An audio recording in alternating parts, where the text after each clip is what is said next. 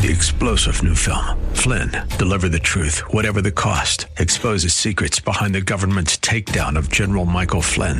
Flynn knew what the intel world had been up to. He ordered the first audit of the use of contractors. This set off alarm bells. He told the truth. He was the most dangerous person for Donald Trump to hire. They had to get rid of Flynn.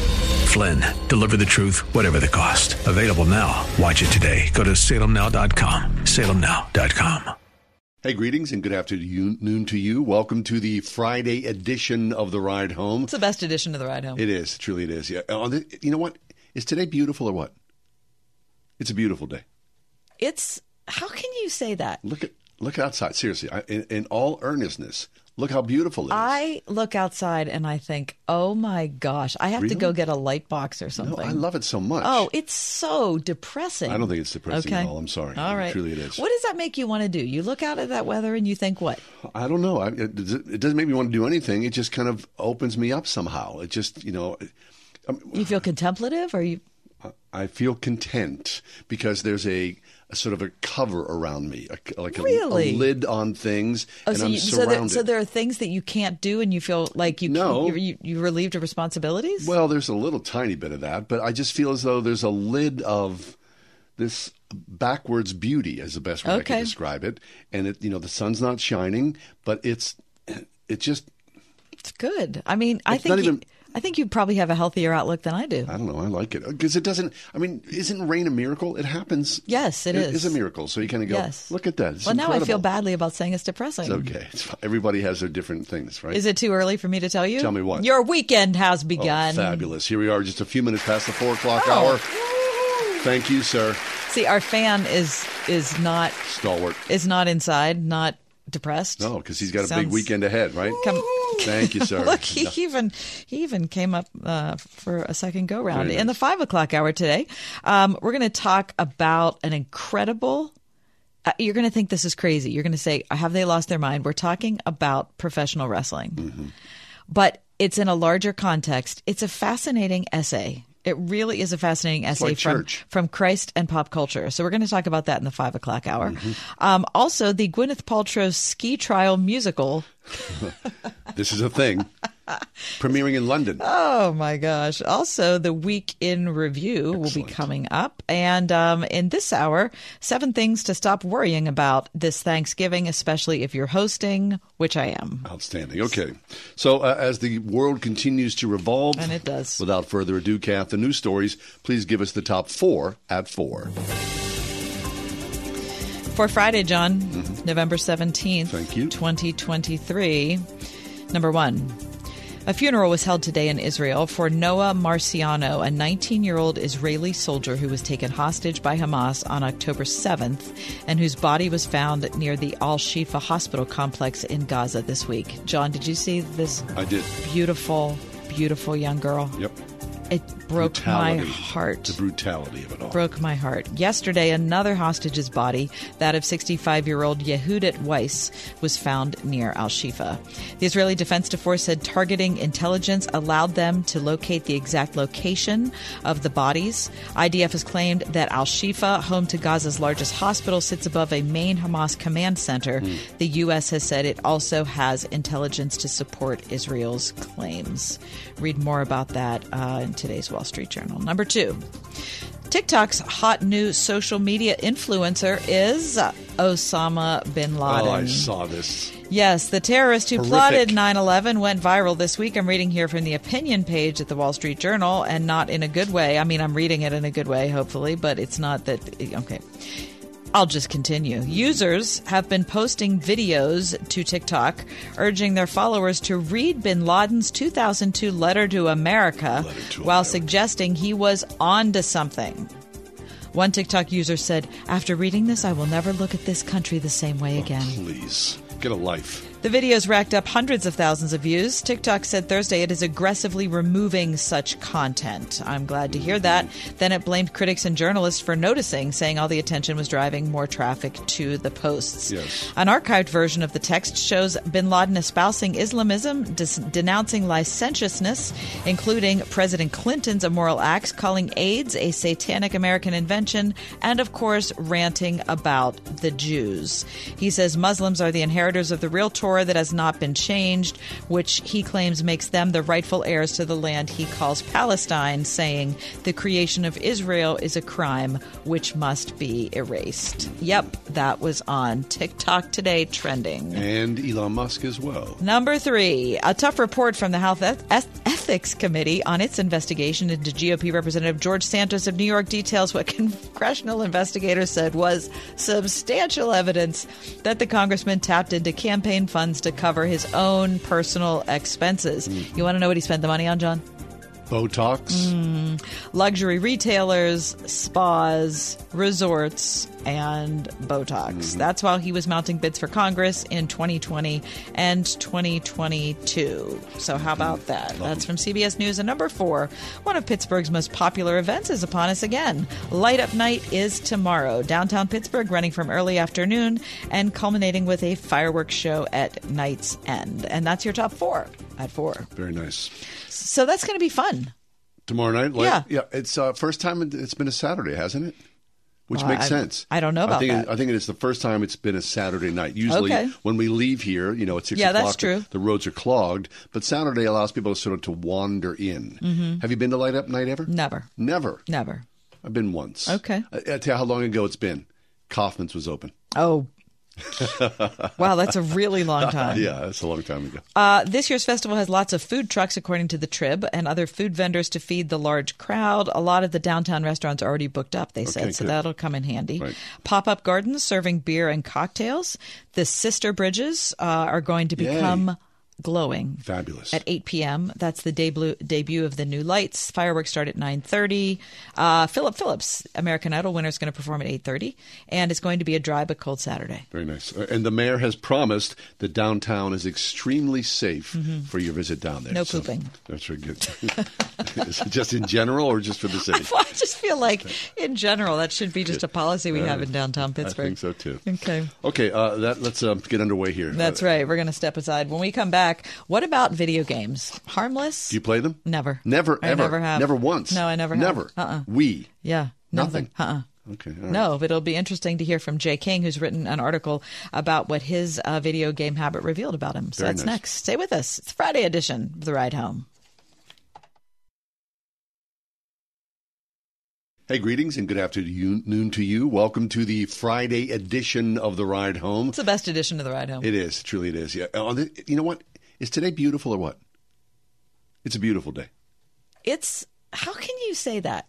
Look outside. Seriously, in all earnestness, look how beautiful it is. I look outside and I think, oh my gosh, I have to go get a light box or something. No, I love it so much. Oh, it's so depressing. I don't think it's depressing at all. I'm sorry. All right. Truly it is. What does that make you want to do? You look out at that weather and you think what?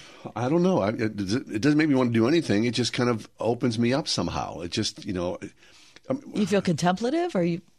I feel content because there's a sort of a cover around me, a lid on things, and I'm surrounded. So there are things that you can't do, and you feel like you're relieved of responsibilities? Well, there's a little tiny bit of that, but I just feel as though there's a lid of this backwards beauty, is the best way I can describe it.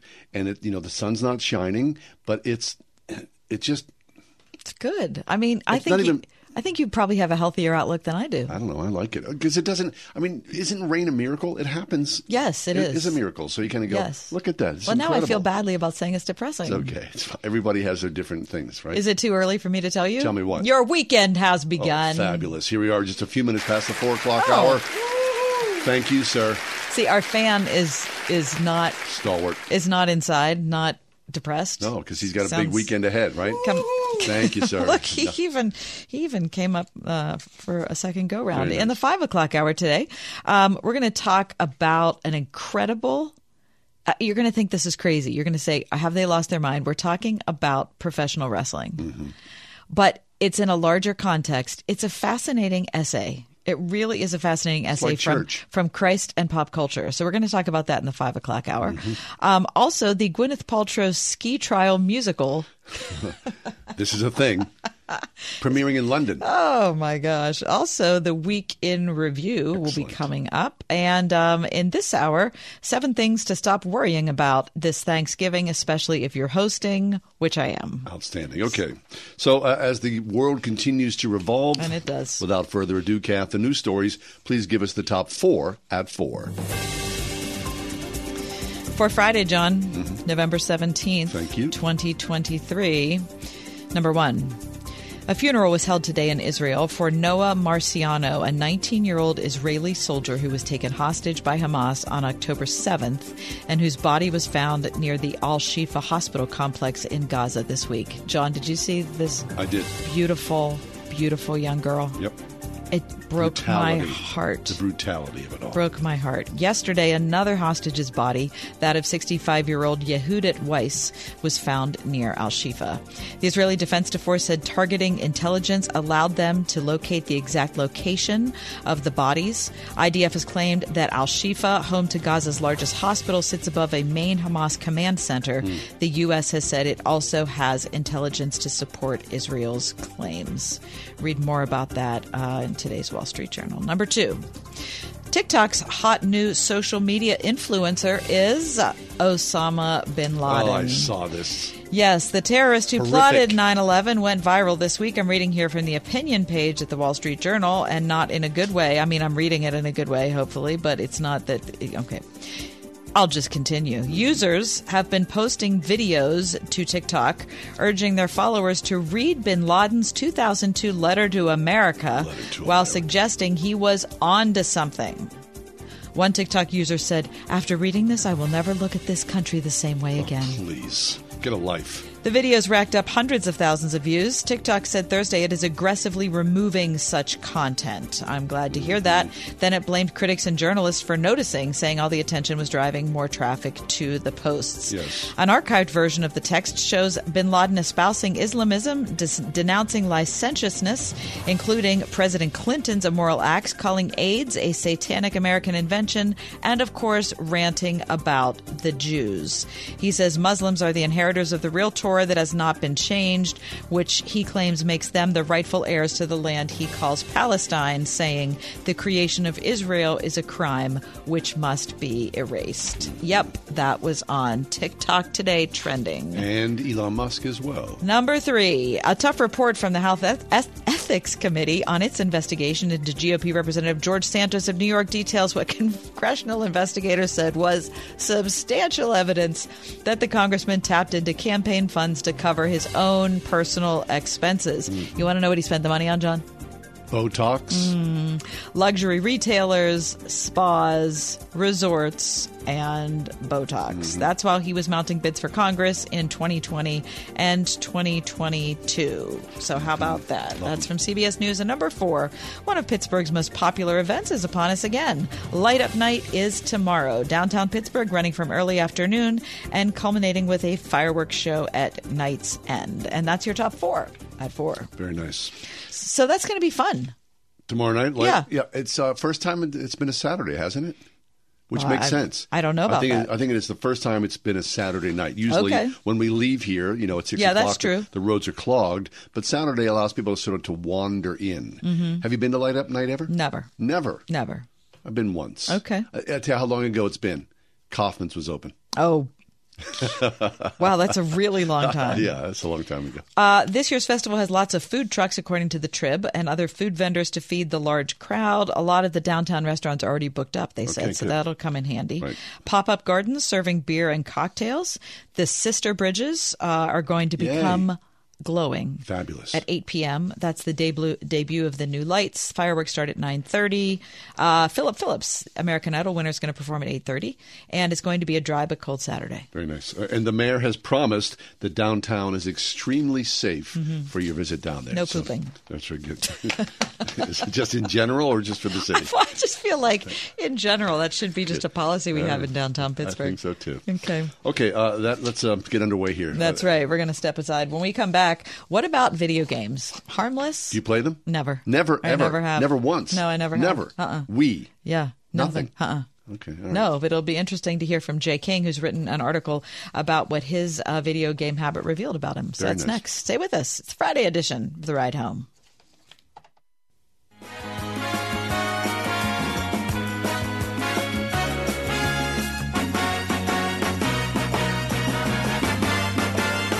It is time for This or That.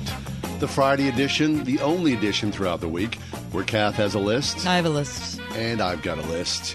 And we make a choice, this one or that one. Mm-hmm. Kath, may I present to you the first Thanksgiving dinner menu? This or that. Okay, I'm ready for it. Wild turkey, venison. Oh, wild turkey. Mm-hmm. Corn pudding, cornbread.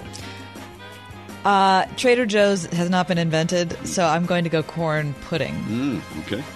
Fresh fish, lobster. Fresh fish. Shellfish stew, clam chowder. It's hard to get better than the clam chowder, really. I mean, you want to say shellfish stew, but you're coming back to clam chowder. Venison jerky, smoked fish. Smoked fish. Cranberry sauce. I don't like venison, John. You don't? No, I don't. Good. Cranberry sauce.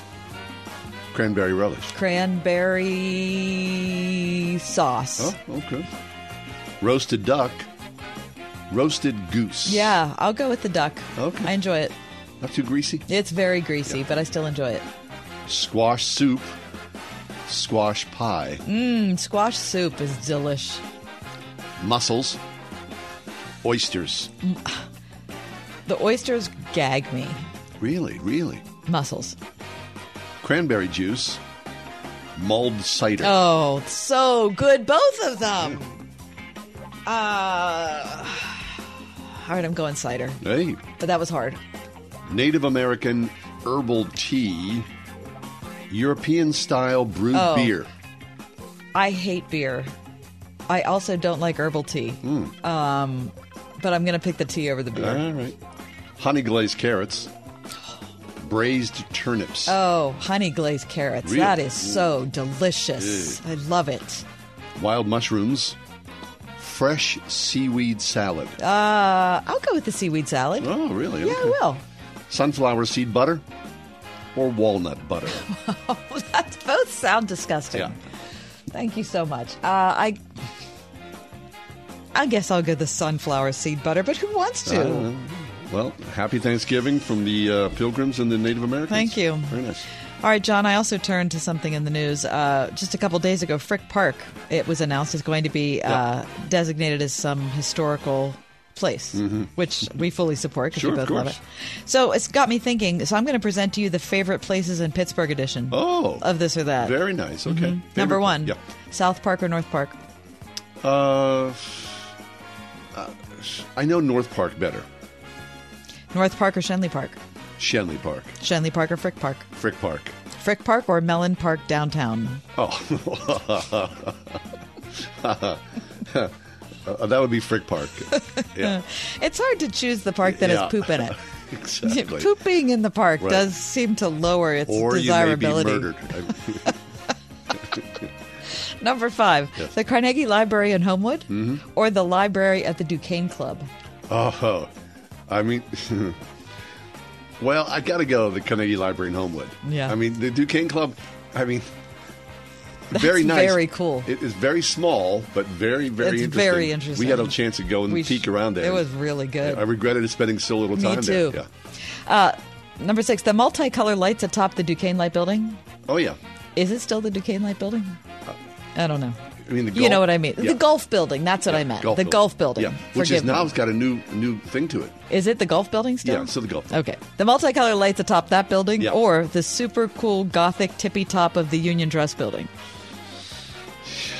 Well, I'm going Golf Building. Are you really? I am, because that surprises me. They've done new things. Downtown has got a new bunch of light displays. The twin bridges. What do you see? Yeah, that? I know. It's going to be tomorrow night.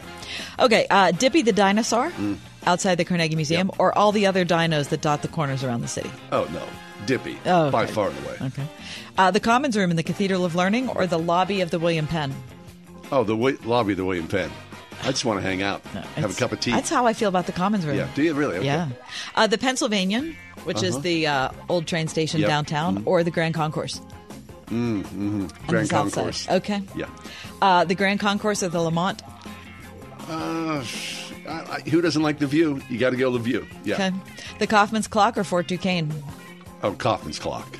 Kennywood or Idlewild? Kennywood. Tesaros or Butter Joint? Tesaros. The Three Sisters Bridges or Smithfield Street? Three Sisters. Penn Mac or Woolies? Penn Mac. Point State Park or the Strip? The Strip. The Richard Caligari statue at the City County Building or Mr. Rogers statue in the North Shore? Mr. Rogers. No, it's the best. The Courtyard at the Duquesne Club? Yeah. Or Phipps Conservatory? Again, I mean, it's exclusive or to the public. I'm going Phipps. Okay. Lawrenceville or Bloomfield?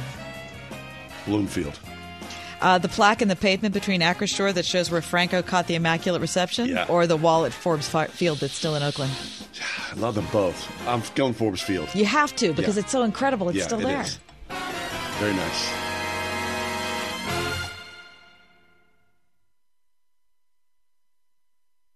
Well, it's Thanksgiving week, is it not? I mean, people are making their plans, last-minute shopping this weekend.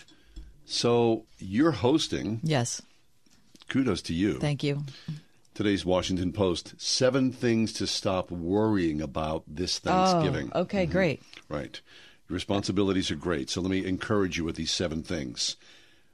This is interesting. Bringing a beautiful whole turkey to the table. Oh, no to the way. table. Listen. Who does that? I gave that up. I don't think I ever even embraced that because that just doesn't work. It slows everything down. It does slow everything down. Right. And turkeys aren't necessarily pretty when they come out of the oven. They cannot be, right. Yeah. So sometimes they're not. But, you go back to that Norman Rockwell image. I know, right? of course. Everyone's like oohing and awing at the turkey, right? That's right. Forget it. So the Post says, ideally, of course, you have to let your turkey rest for 30 minutes or so before carving. Right. So who's going to suggest waiting even longer? The oohs and ahs are out there. And when you pull it out, like you said, it's not that pretty sometimes. Maybe the leg drooped. Maybe it's not golden and listen, brown. Carving a turkey it takes is a mess. Yeah. So I don't want to do that at the table. Who carves at your house? Well, we've done it both ways. Uh-huh. My husband or me. Okay, very good. But either way, it's a mess. Timing your meal down to the minute. That is the hardest thing. Right. That is the single hardest thing. Okay, dinner's going to be at Yes. 3 or 4 or I whatever. hate it. Right? And trying to get everything ready and on the At one table time at the and same hot time. and ready to go? Oh my gosh. Okay, so those are 2 things, 7 things to stop worrying about. Okay. Because you can. I'm still worrying about eating at the right time. Well, I mean, there's a window, right? I mean, Yeah. you can say 3 o'clock. What time's your dinner? 5, but people are coming at 4. Okay. So they'll be noshing on hors d'oeuvres Yes. and whatnot. So you've got plenty of time. Yeah. Have a drink, just Right. relax. If it hits the dinner table 15 minutes late, 20 minutes late, who cares? Okay. All right. Setting a pretty table. Don't you like a pretty table? Oh, listen, I'm doing that. But you're here for the food. So they say, the Post does, don't worry if you don't have decorative gourds.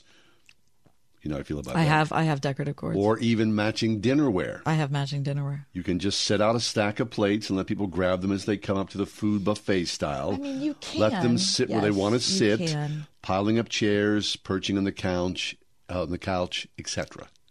That's okay. I can't do The that. key is everybody's together. I can't do that. Come on now. No, All I right, can't do okay. that. I gave you 2. I gave you 3. 1 you can avoid. Right? Okay, I have to.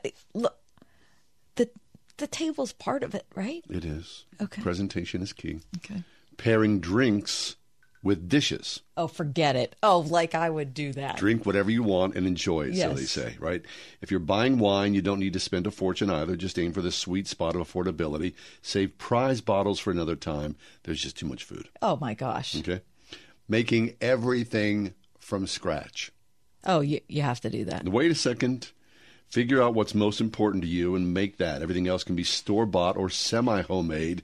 Hate cooking the turkey? Outsource the turkey. Okay, you can outsource the turkey. Right. I actually don't mind that. But I'm not going to do instant mashed potatoes and yams out of a can. I'm just not. I mean, I get that. I mean, Remember, we had 2 major segments this week on how ultra-processed foods are killing Americans. right. But the cranberries, no, I mean, you like the cranberries out of the can? No, I do not. No, I don't. No, it's not as good. If you got rings in your cranberries, I mean, okay. All right.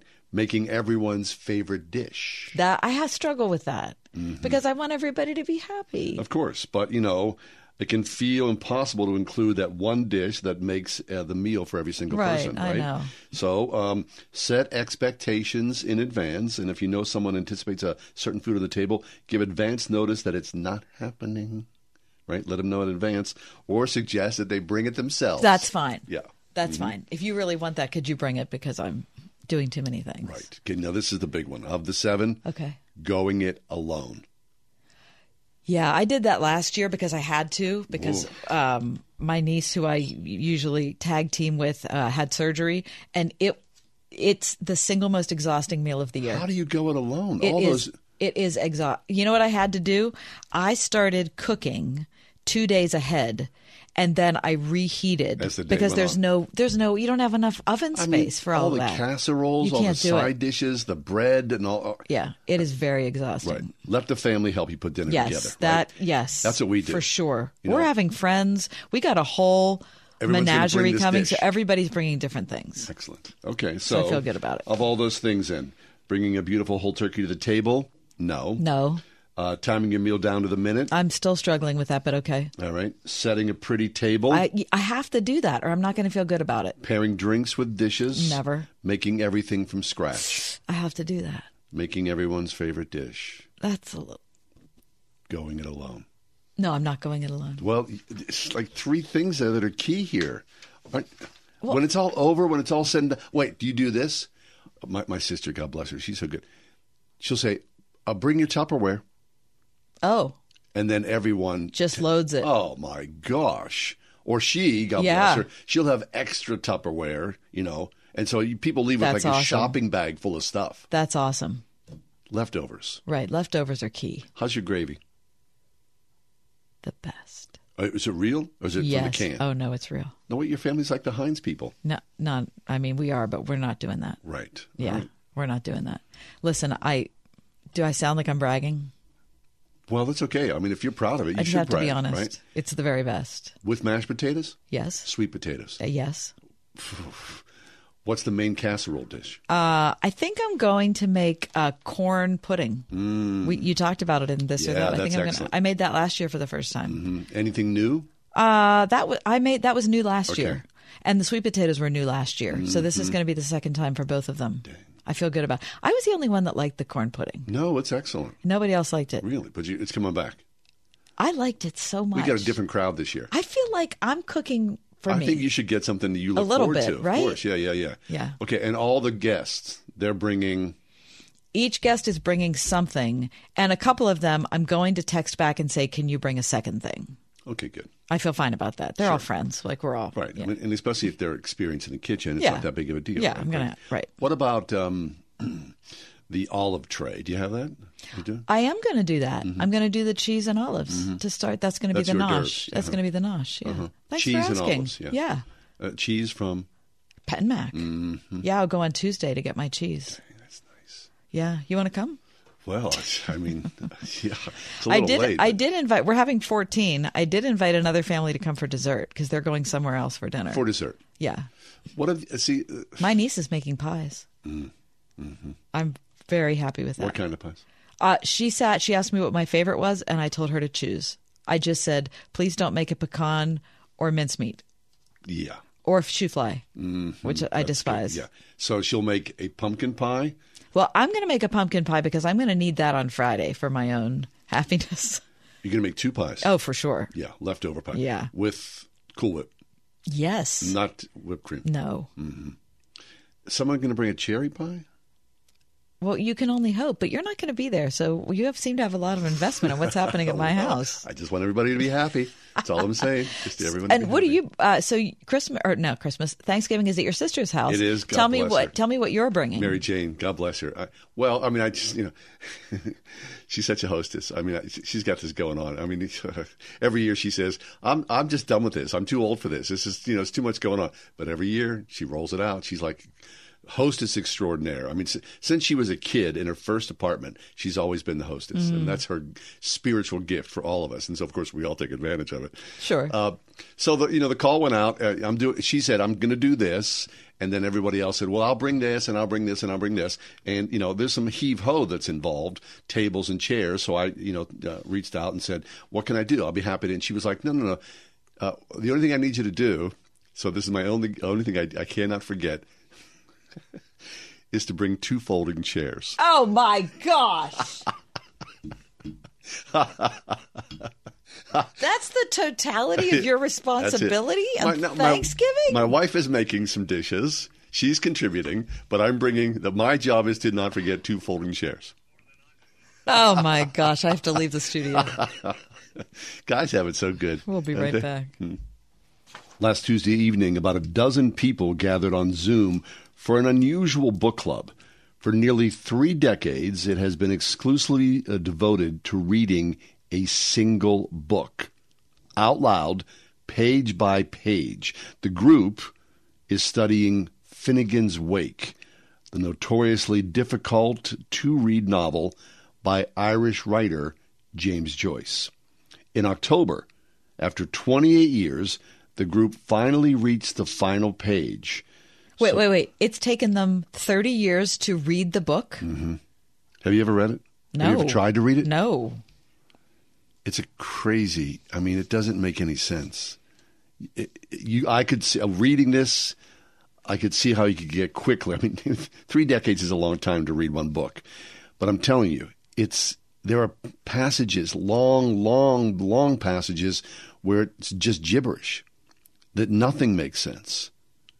And I love James Joyce. I mean, he's a classic of English literature. Finnegan's Wake is a whole other story. The group started in a Venice library, then moved to Zoom during COVID. Over the years, its membership has ebbed and flowed from about 30 to fewer than a dozen people at any given monthly meeting.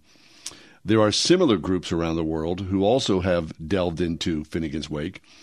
Finnegan's Wake was published in 1939, and let me read. Wikipedia describes it as being written in a largely idiosyncratic language, which blends standard English with Irish mannerisms and puns in multiple languages to create a refracted effect.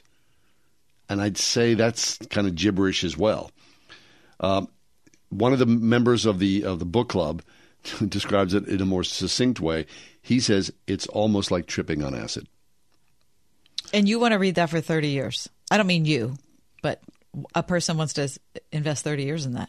Well, people who love to read. Now, and James Joyce, again, he sort of has a cult following. I've never read anything by him.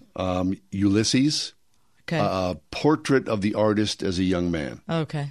Those are 2 other I know the James titles, Joyce novels. but don't know the work. People are just attracted to it. So they've now finished, and have they come to a conclusion about the work? Yes. One of the people who's been with this group for a long time, not for the full 30 years, he says this. He says, quote, I've read this one page maybe 100 times, and I understand very little of it. It's lovely to hear, but it really has no meaning. Someone else says, the book never really ends, because the book ends mid-sentence on page 628, and then it picks up the beginning. You do not end ever Finnegan's Wake.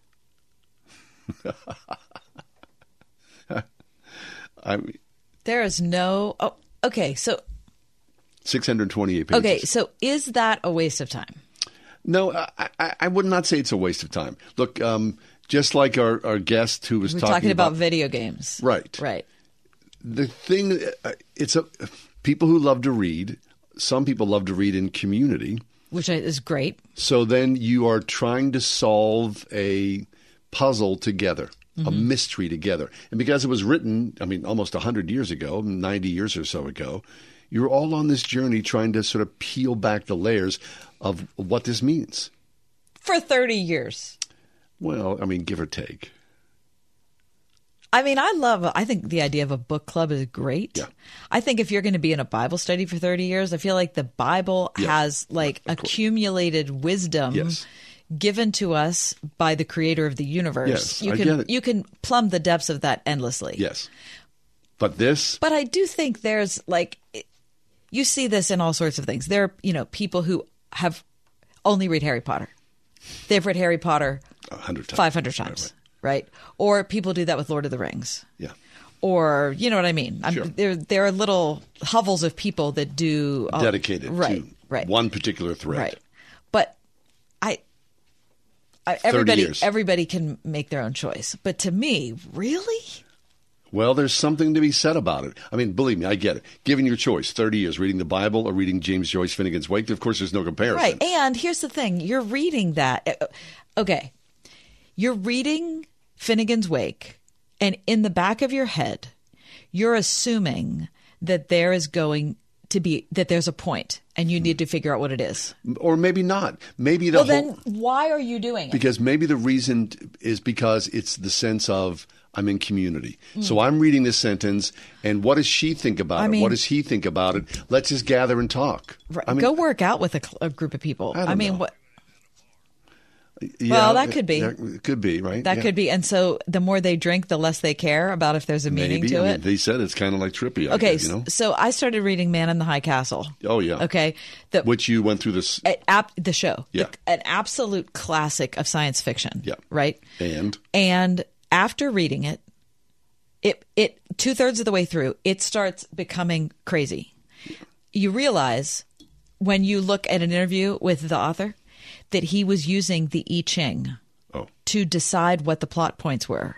And so there really was no point to the book.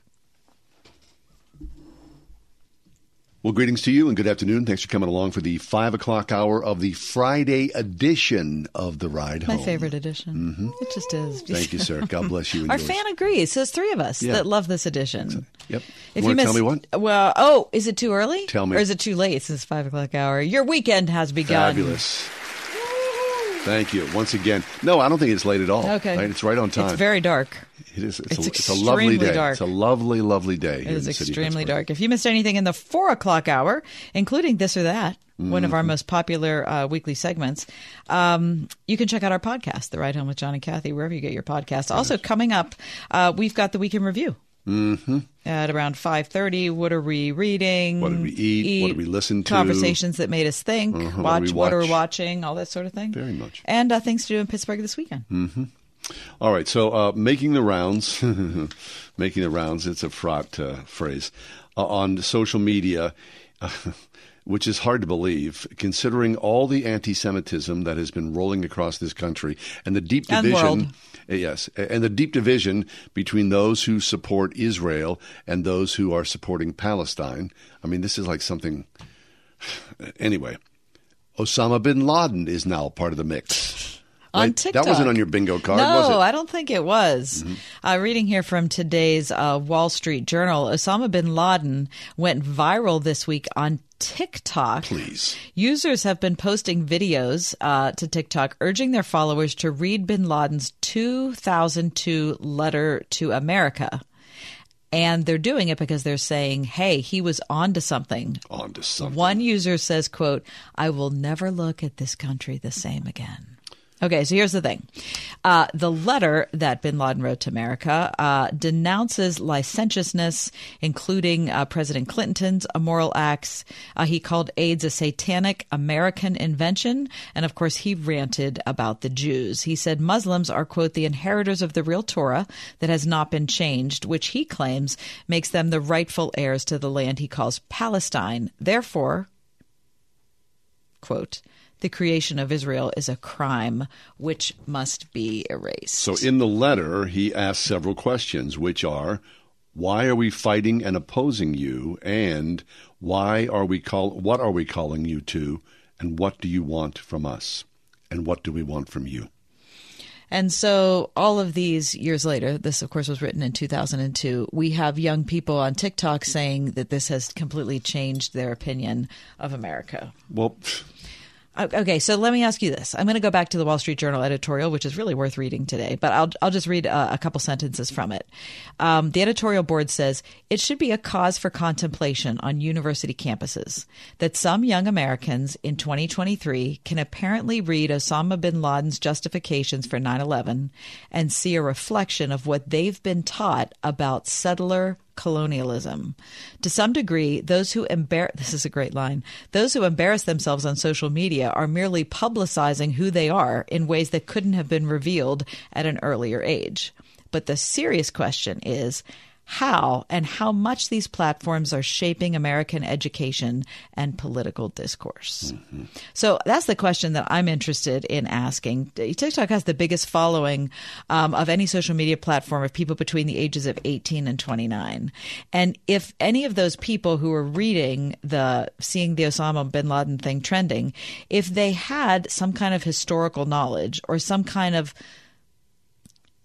social understanding, they would see that and they would be able to read the Osama bin Laden article while knowing what 9/11 was. In context. What it was, put it in context. But it seems like as much as we want to pick on people who are, between the ages of 18 and 29 for saying absurd stuff like this and making something like this trend, it makes me think that the older generation has done a really lousy job of conveying what our country's about, what happened on 9/11, and how we should look at the world. Well, do you agree? That may be true. Maybe not a lousy job. Maybe just this generation have been poor students and more interested in other things like TikTok, like Instagram, like all the social media junk that's been pushed down our throats, and we've gladly accepted, for these past 20 plus years. Maybe that's the case. We are not students as a country. Yeah, you're right. And we take, the easy way out. And so when something comes up like this, which is an indictment of us, it's easy to jump on the bandwagon and go, oh, yeah, they are right. And not have any depth to it at all. I'll never look at my country the same way again. Listen, few people know history well, and especially in a younger sense. They just don't. They're not interested in learning. That's the case. So whatever the flavor du jour is of the moment, it's easy for people to read a hashtag and nod their head and denounce this country and not knowing anything about what happened in the past. It's a wretched development in society that we're letting TikTok, which is an organization, a platform owned by the Chinese government. Right. We're letting them influence 18 to 29-year-olds in our country. We are drowning in the shallowness it's ridiculous. Of our own culture. The Wall Street Journal said, would the U.S. have let the Soviet Union buy MTV in the 1980s? Right. But we're trusting TikTok to do the right thing. And why would we do that? Okay, so this is a weird equation, but it's the right one, I believe. So this past week, a sideline reporter who is in the NFL games essentially said, Carissa Thompson, essentially said, well, if I don't get the interview from the head coach, I just make it up. Right? So people who nothing matters. Right.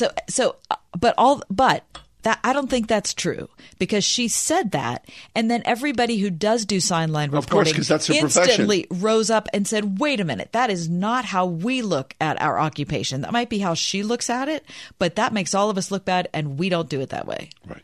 So I feel like that's a good example. Maybe we should look at this story about the Osama bin Laden thing trending and say, wait a minute. What do you know? What do you know? And what are we letting people think is true? And is there ever a place we step in and say, you know what, that's not the way it happened? Go and pick up a book and put down TikTok. Once in my life, many decades ago, a friend of mine said, hey, I got an extra ticket to see a World Wrestling event. Would you be interested? I wasn't doing anything, and I like a spectacle, so I said, sure. And that was my one and only time at this massive, incredible arena filled with screaming people. It is theater on a gigantic scale. Now, wrestling is an American mania. And you think about Vince McMahon and World Wrestling Federation. It's been around for a long time. It generates, I'm sure, hundreds of millions, if not $1 billion or more. But what is the difference, or what is the connection between wrestling and the church? Well, we follow a lot of different websites, and one of our favorites is a website Christ and Pop Culture. Christ and Pop Culture, that is just a really interesting mix of the culture, of course, and what it is to be a believer. And there's an essay in there today about Stronger Than Ropes, family, fellowship, and local professional wrestling. And our guest here today, Cole Burgett, he joins us. And Cole, welcome to the show. Hey, John. Hey, Kathy. Thanks for having me on. Sure. Cole, tell us how to pronounce your last name. Burgett, you got it right. Great. Outstanding. Nice. All right, Cole. So people are listening to the program thinking, on this 4 to 6 afternoon drive show, we don't usually talk about professional wrestling. Right. And it's probably not something that they've seen in Christ and Pop Culture a lot either. So talk about why you decided to write about it and put it in this publication. Sure. So it's a bit of a convoluted story. I'll try to condense it. I do film reviews, things like that for some other publications. And there was a film coming out later in the year called The Iron Claw, which follows the Von Erichs. It's a professional wrestling family from back in the day. And I sort of pitched doing this film because I thought it could be an interesting, different angle. Like you said, there's very few Christians who are sort of riding on this, looking at this. And I should probably say that I'm not anything in the way of a diehard professional wrestling fan. Like, I'm familiar with it by virtue of being an American. But beyond that, I really didn't know a ton. Right. So I just started researching to write this article on this film and decided, the best way to do this is going to be to see some local shows and just learn the business. And I sort of fell into this by happy accident. Just made some connections locally here in Arizona and just started getting involved. And it was spectacle is the word for it. It is theater on a grand stage. And so I just started immersing myself in this world and started writing some articles on it. And that's sort of how the article came about that you guys are talking about. Yeah. Well, Cole, it's really wonderful. It's very, very interesting. And you start off by saying that somewhere between the quiet reverence of a cathedral and the electrifying atmosphere of today's wrestling arenas arise an unexpected symmetry. And I believe you tell the story quite well because you talk about being at a dinner after a wrestling event, and the promoters and the people connected to the event sit around the table and they murmur more than once, "It's like a church."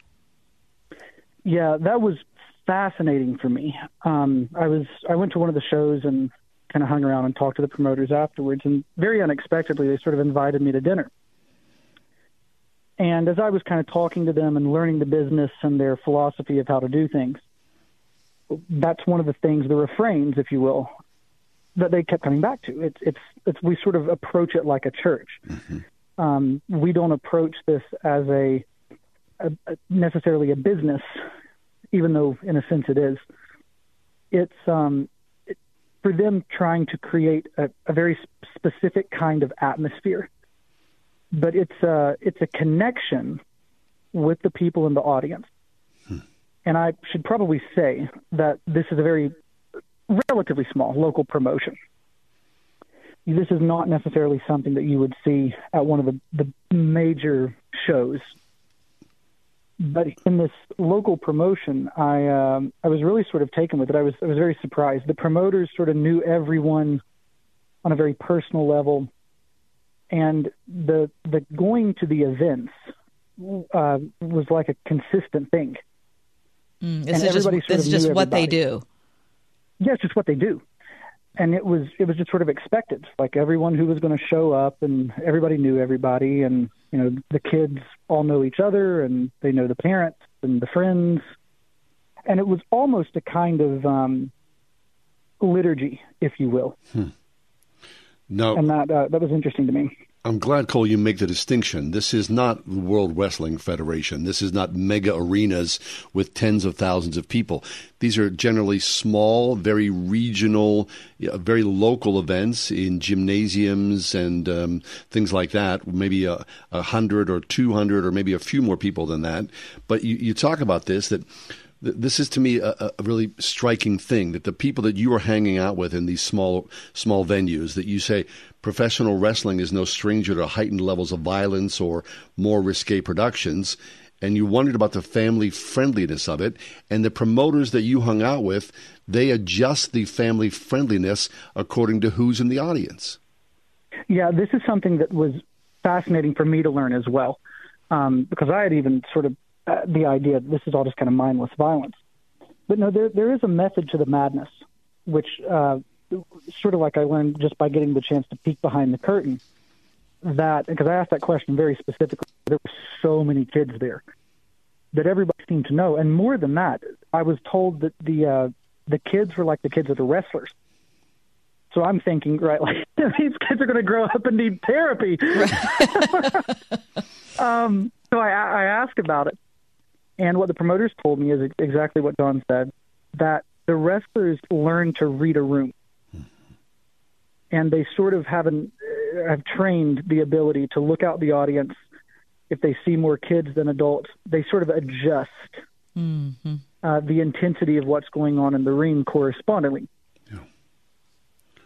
Yeah, I just think it's a bit of it's theater. It is theater. Sure. That's what it is. Sure. And it's theater done well. And by well, I just mean that the theater that works is that the people up front have a connection with the people who are seated. In an improvisational style. Yeah. Yes. Yeah, that's exactly right. Yeah. What I learned in my time sort of talking with these people and researching and all of this is even though these are athletes in the truest sense of the word, they play the game very differently. Usually with contact sports like this, especially something that's like fighting, you're sort of training to, in a sense, hurt the other person in a very controlled way. Yeah. This is the opposite. You train to protect the guy that you're going up against. So there is, in a sense, a kind of choreography that goes to it, but it's in a very improvisational kind of thing. Mm-hmm. And being able to forge a connection with the audience is the key. Right. This is the kind of thing where you either want to be loved or hated. And hated to be hated is a very good thing in this world. I actually had one of the promoters remark to me, it's amazing what you can do when you bring in guys who have the ego or the strength of ego to get booed. You can actually tell really effective stories that way because you give people a villain. Yeah. I mean, it's true that every theater has its, it's different characters. And you talk about a guy who drove, one of the wrestlers who drove 12 hours one way to wrestle. Yeah. And then at the end, of course, he's playing the role of the villain, and a young kid comes up to him as he exits and he goes, "You lost." I mean, oh yeah, this one blew my mind. It's a huge hulk of a guy. He was just over 7 feet, and he's got all of these chains and everything. And this guy later learned had sort of wrestled all over Europe, kind of well known in that part of the world. But over here, he's I don't know how many people know him. So he drives 12 hours one way to wrestle in this show where there's less than 100 people. Wow. Of course, he loses because he's the villain. And as he's sort of walking back to the locker room, there's no curtains, right? You got to sort of walk through the crowd. And this kid, bold as brass, walks right into the aisle, lifts his finger, points it right at him. And the kid comes up to his knees. And he goes, "You lost." And the guy, I'm watching like, how's this guy going to respond? And he just kind of shakes his head and smiles at the kid and just says, "That hurt," and just sort of steps over him.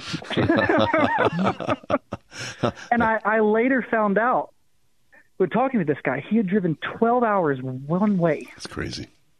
For that moment. And I was, for that moment. Mm-hmm. And I'm, sort of blown away by this.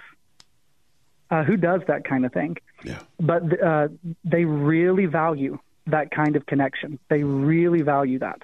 Okay, so I'm thinking then, Cole, about connection, bring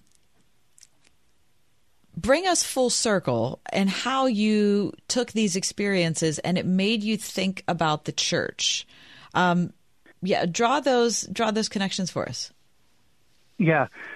So I used to live in Missouri. I've lived all over the place. And there was a little Baptist church just north of Brazito that I attended while I lived up there. And I should say that I grew up in the Appalachian Mountains, small churches, very small towns, that kind of thing. Yeah. So that's sort of my comfort zone. And so when I walked into this little Baptist church in Brazito, I was really taken with the connections that were there. You had people who genuinely were interested in you, and not with any sort of ulterior motives that I could read. They just were shocked to see a new face. They wanted to get to know you. They knew each other. If there was an absence on a Sunday, that absence was felt. And it had been several years since I had been in a church setting like that. And, it just struck me very profoundly that there's a sense in which this is what a local church should be, in a way. And when I had gone to this wrestling show, strangely, that was the same sort of thing that I saw going on with the promoters and the people. The asking, is such and such coming? Why isn't such and such here? How is your mom doing? There was genuine concern.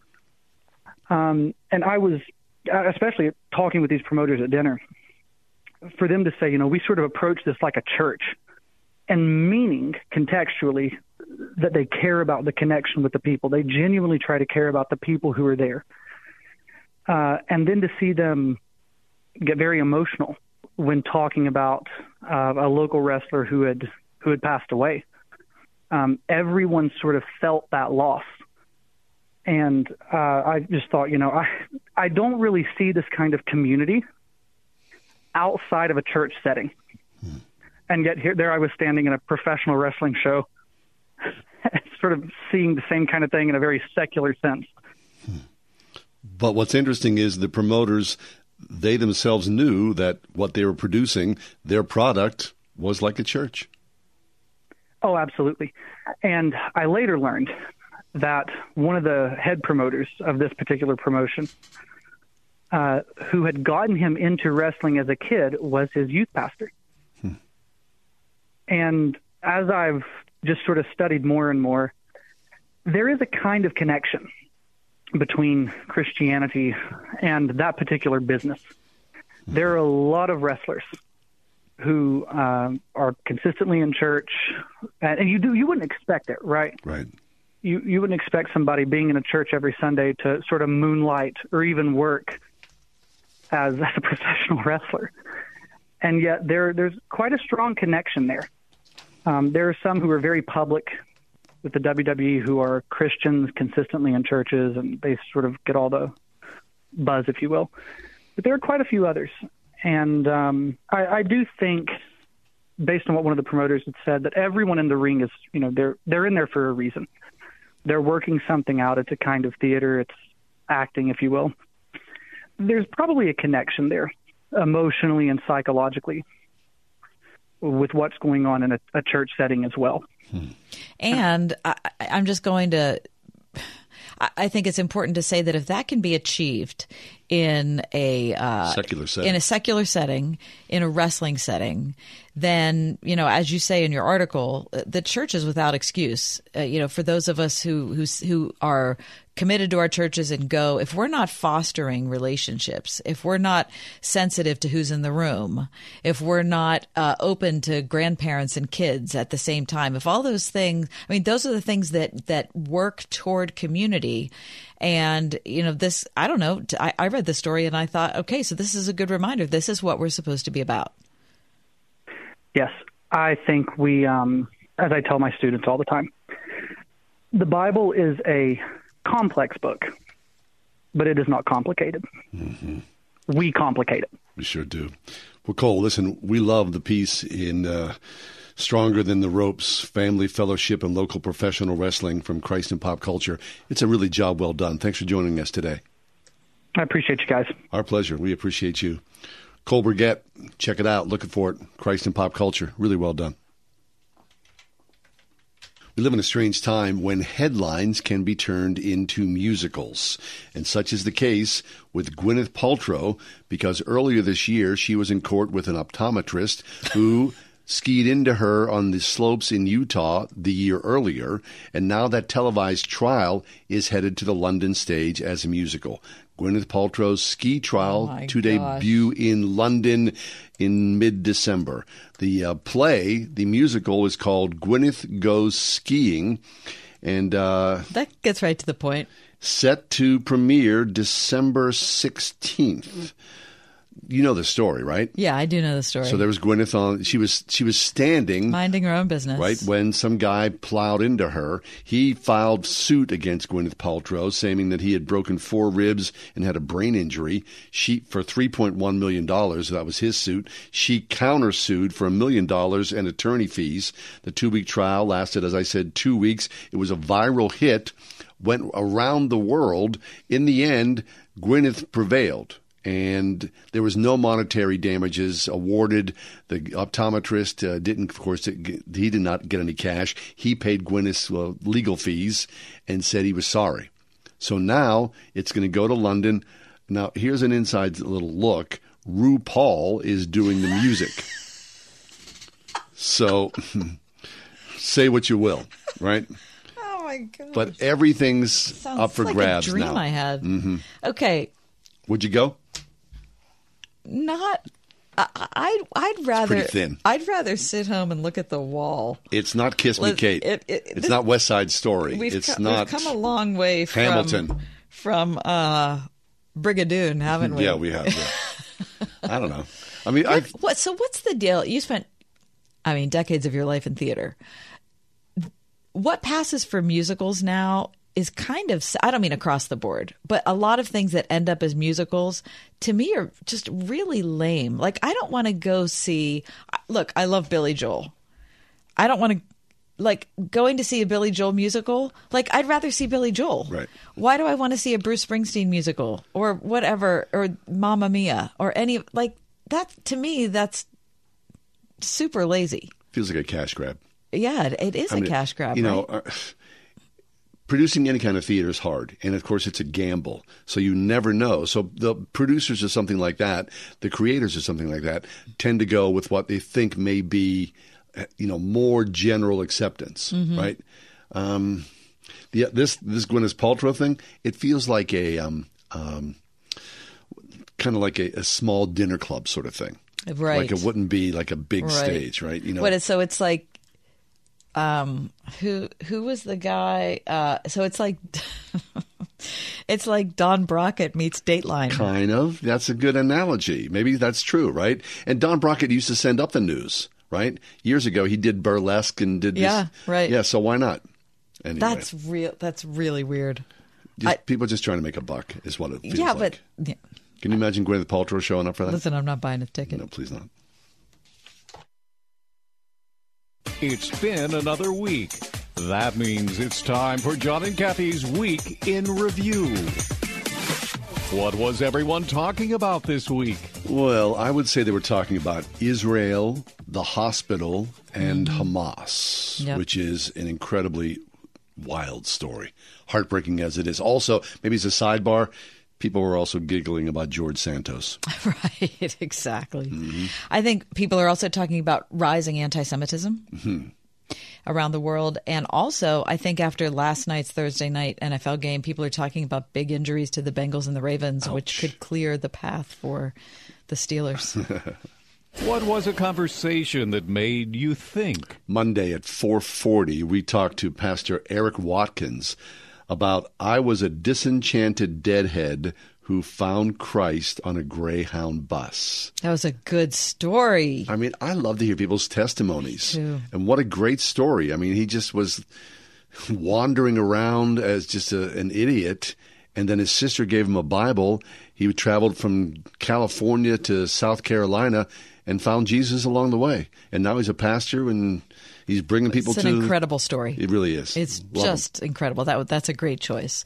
I picked, though, yesterday at 5:10, Dr. Charlie Camosy talking about confession. So Charlie's a practicing Catholic. I am a practicing Protestant, and you were a former Catholic. I've straddled. Used to, right. I thought it was really interesting. Yeah, confession. It's a powerful tool and a necessary thing for us to draw closer to God. And I believe that we often ignore it at our own peril. Yes. Both Catholic and Protestant ignore it at our own peril. But we practice it in different ways, and we ignore it in different ways. Yeah, right. I thought it was good. Anyway, if you missed either one of those segments or anything else, you can find our podcast wherever you get yours.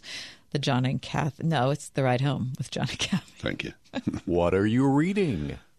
Earlier this week, a listener, Linda Roundtree, sent both Kath and I a little book called Holy Moments, a handbook for the rest of your life by Matthew Kelly. Just kind of her.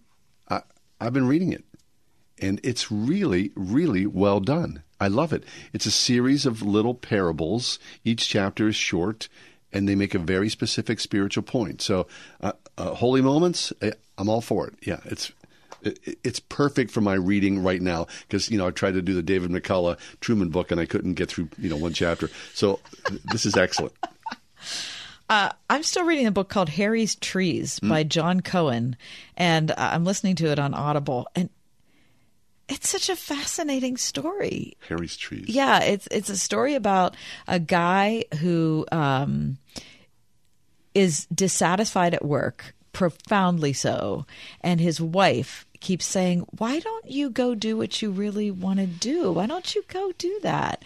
And instead of doing that, he buys lottery tickets. And, he can't take the jump.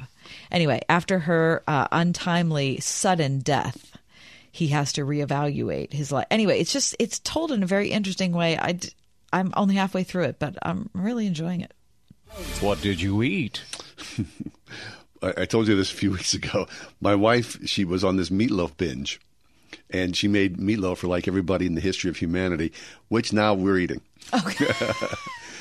So this past week, I've had meatloaf again. And, on a rainy day like this, the weird thing is, like, you open up the fridge and, there's leftover meatloaf. And I go, I'll have a little bite here, a little bite there.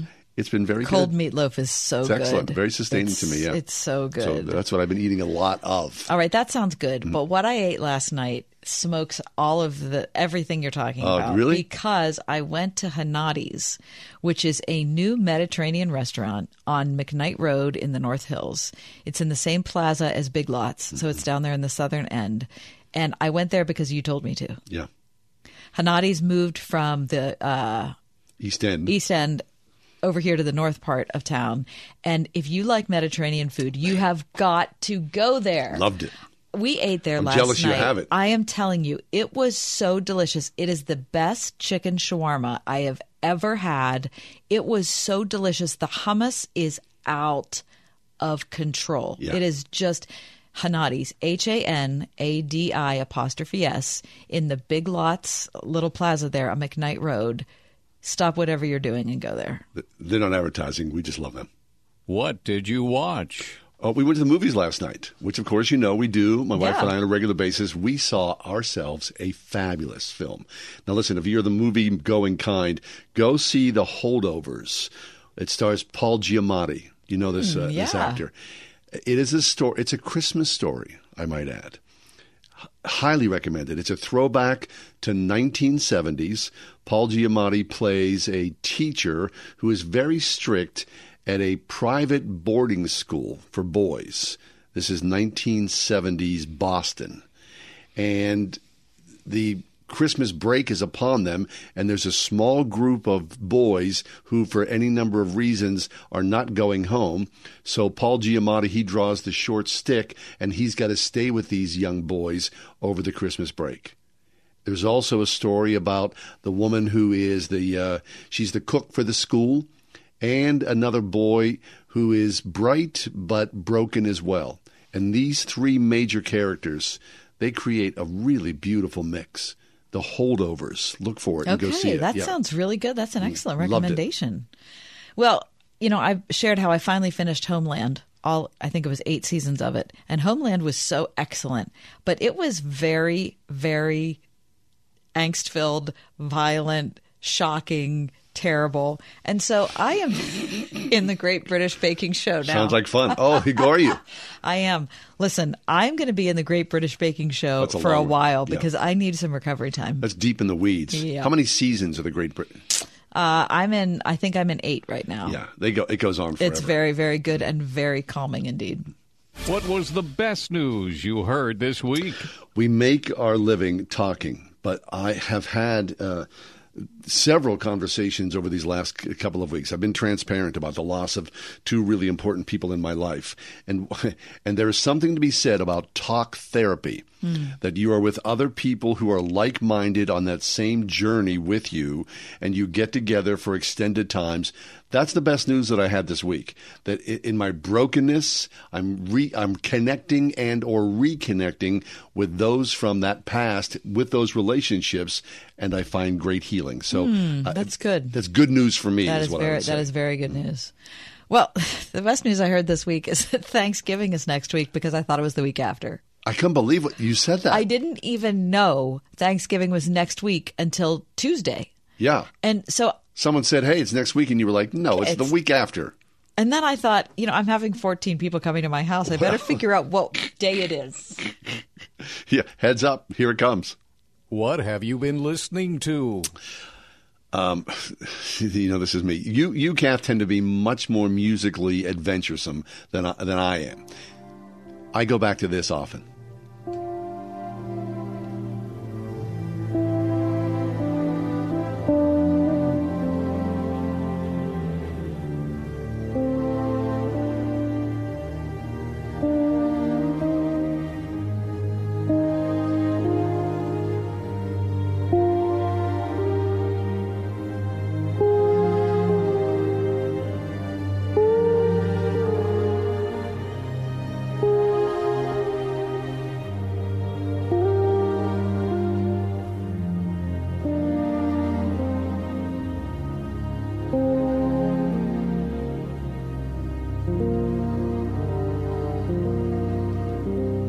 Pat Metheny. I was going to say, is that Pat?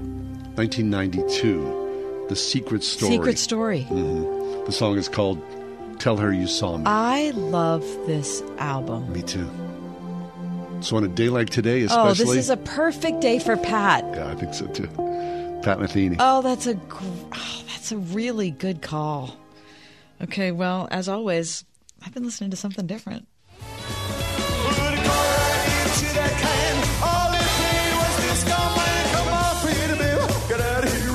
We're gonna rock this town, rock it inside out. We're gonna rock this town, make them scream and shout. We're gonna rock, band rock. We're gonna rock till we pop. We're gonna rock till we drop. Rock this town, rock it inside out. What is this? Brian Setzer. Oh, the Brian Setzer Orchestra. Yep. Yeah, I remember. Yep, this is a live concert on YouTube. Man. And I have just been eating it up. I cannot express how much fun this is. Fabulous.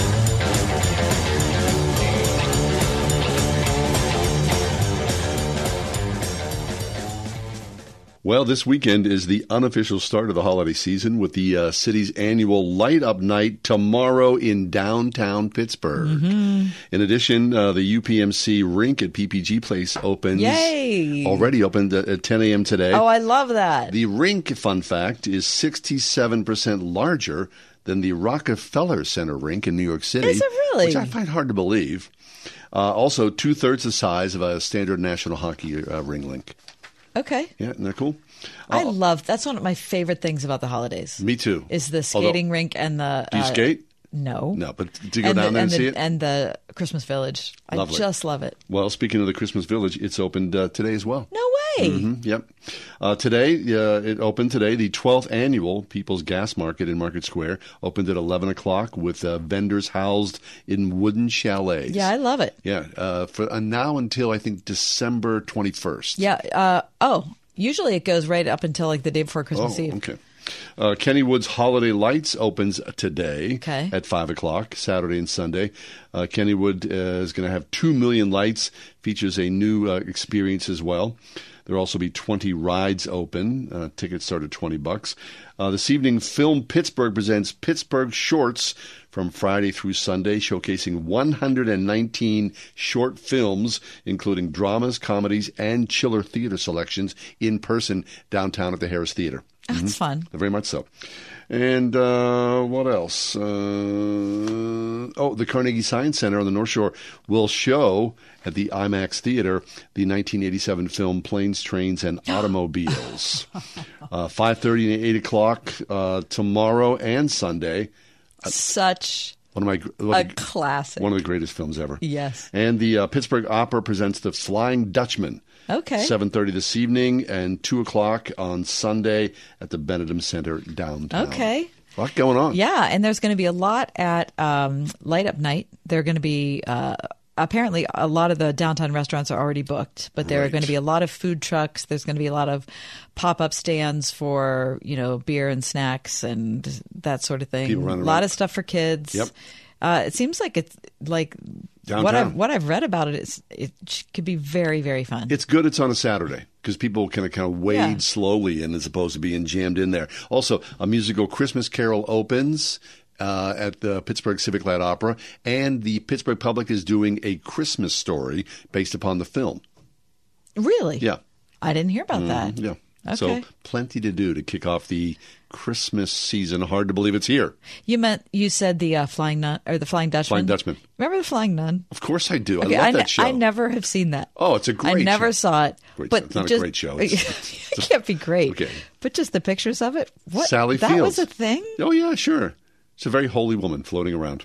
3-star General Michael J. Flynn, head of the Pentagon Intelligence Agency, knew all the government's dirty secrets. He was one of the most respected generals in the military. Flynn knew what the intel world had been up to. He understood its funding. He ordered the first audit of the use of contractors. This set off alarm bells.